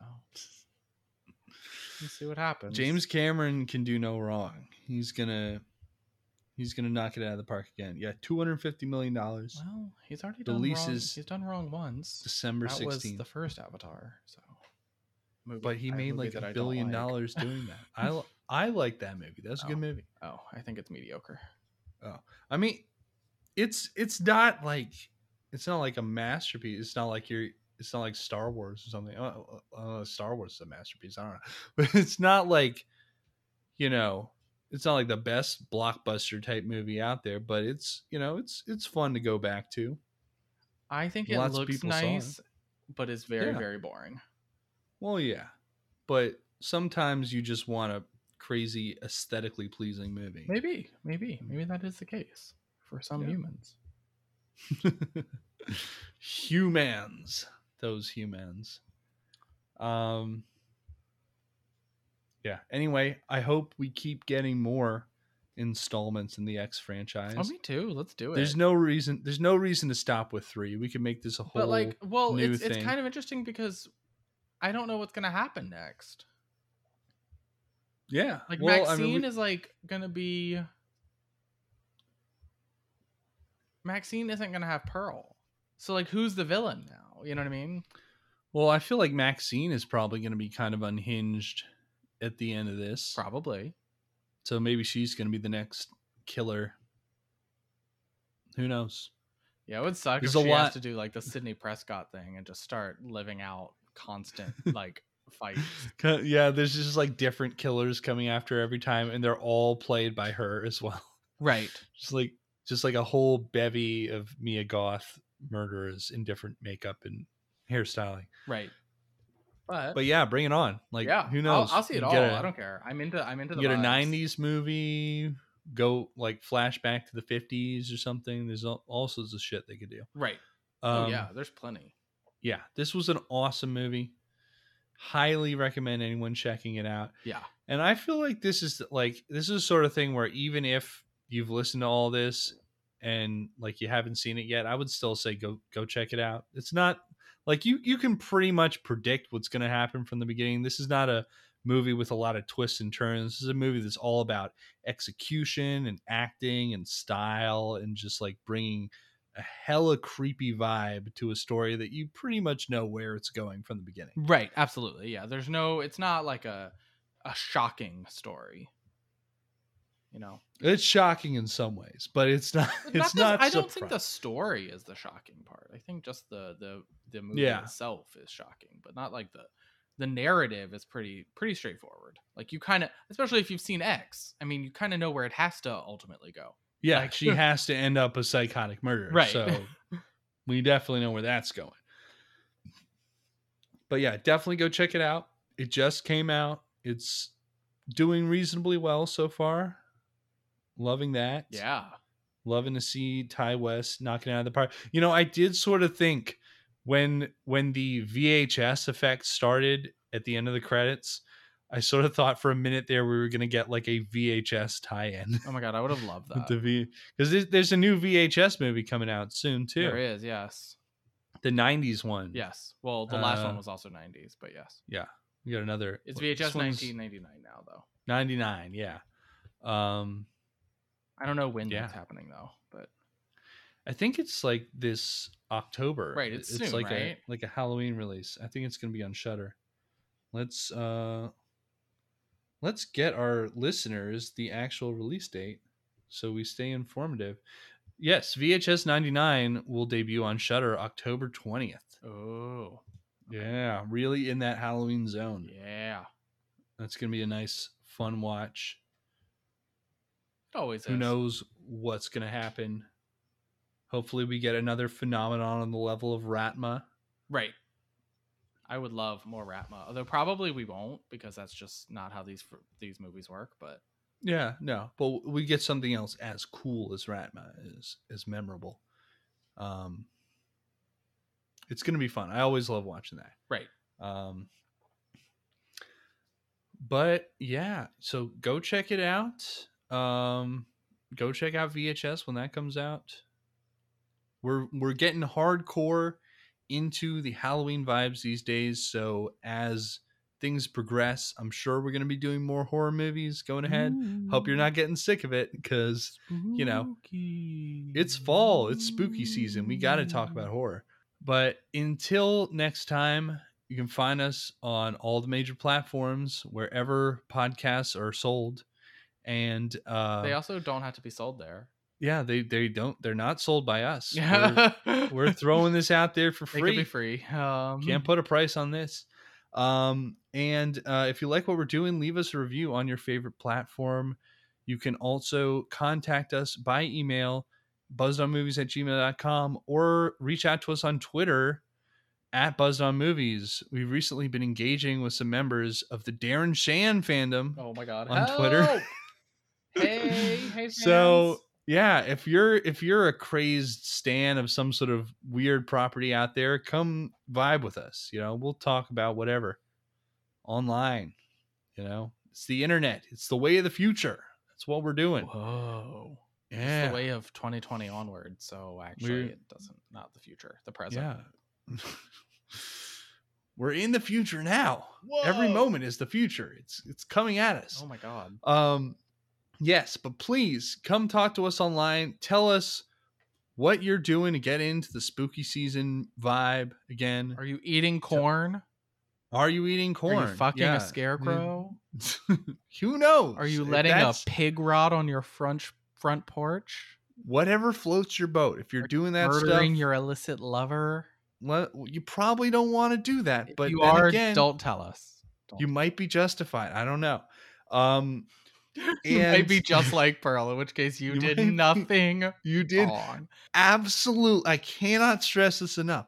Not a single thing wrong. If you at any auditioned for point. American Idol and Simon Cowell was mean to you and you snapped and you murdered your parents and your lover and your sister-in-law, you did nothing wrong. that's just how life works sometimes. That's what happens. That's But the way yes. the cookie crumbles. Tell us what's going on, and until next time, we'll see you at the movies. We'll see ya at the pictures. See ya at the moving pictures. At the We'll be moving watching pictures. We'll be watching pornographic films in the booth. Woohoo!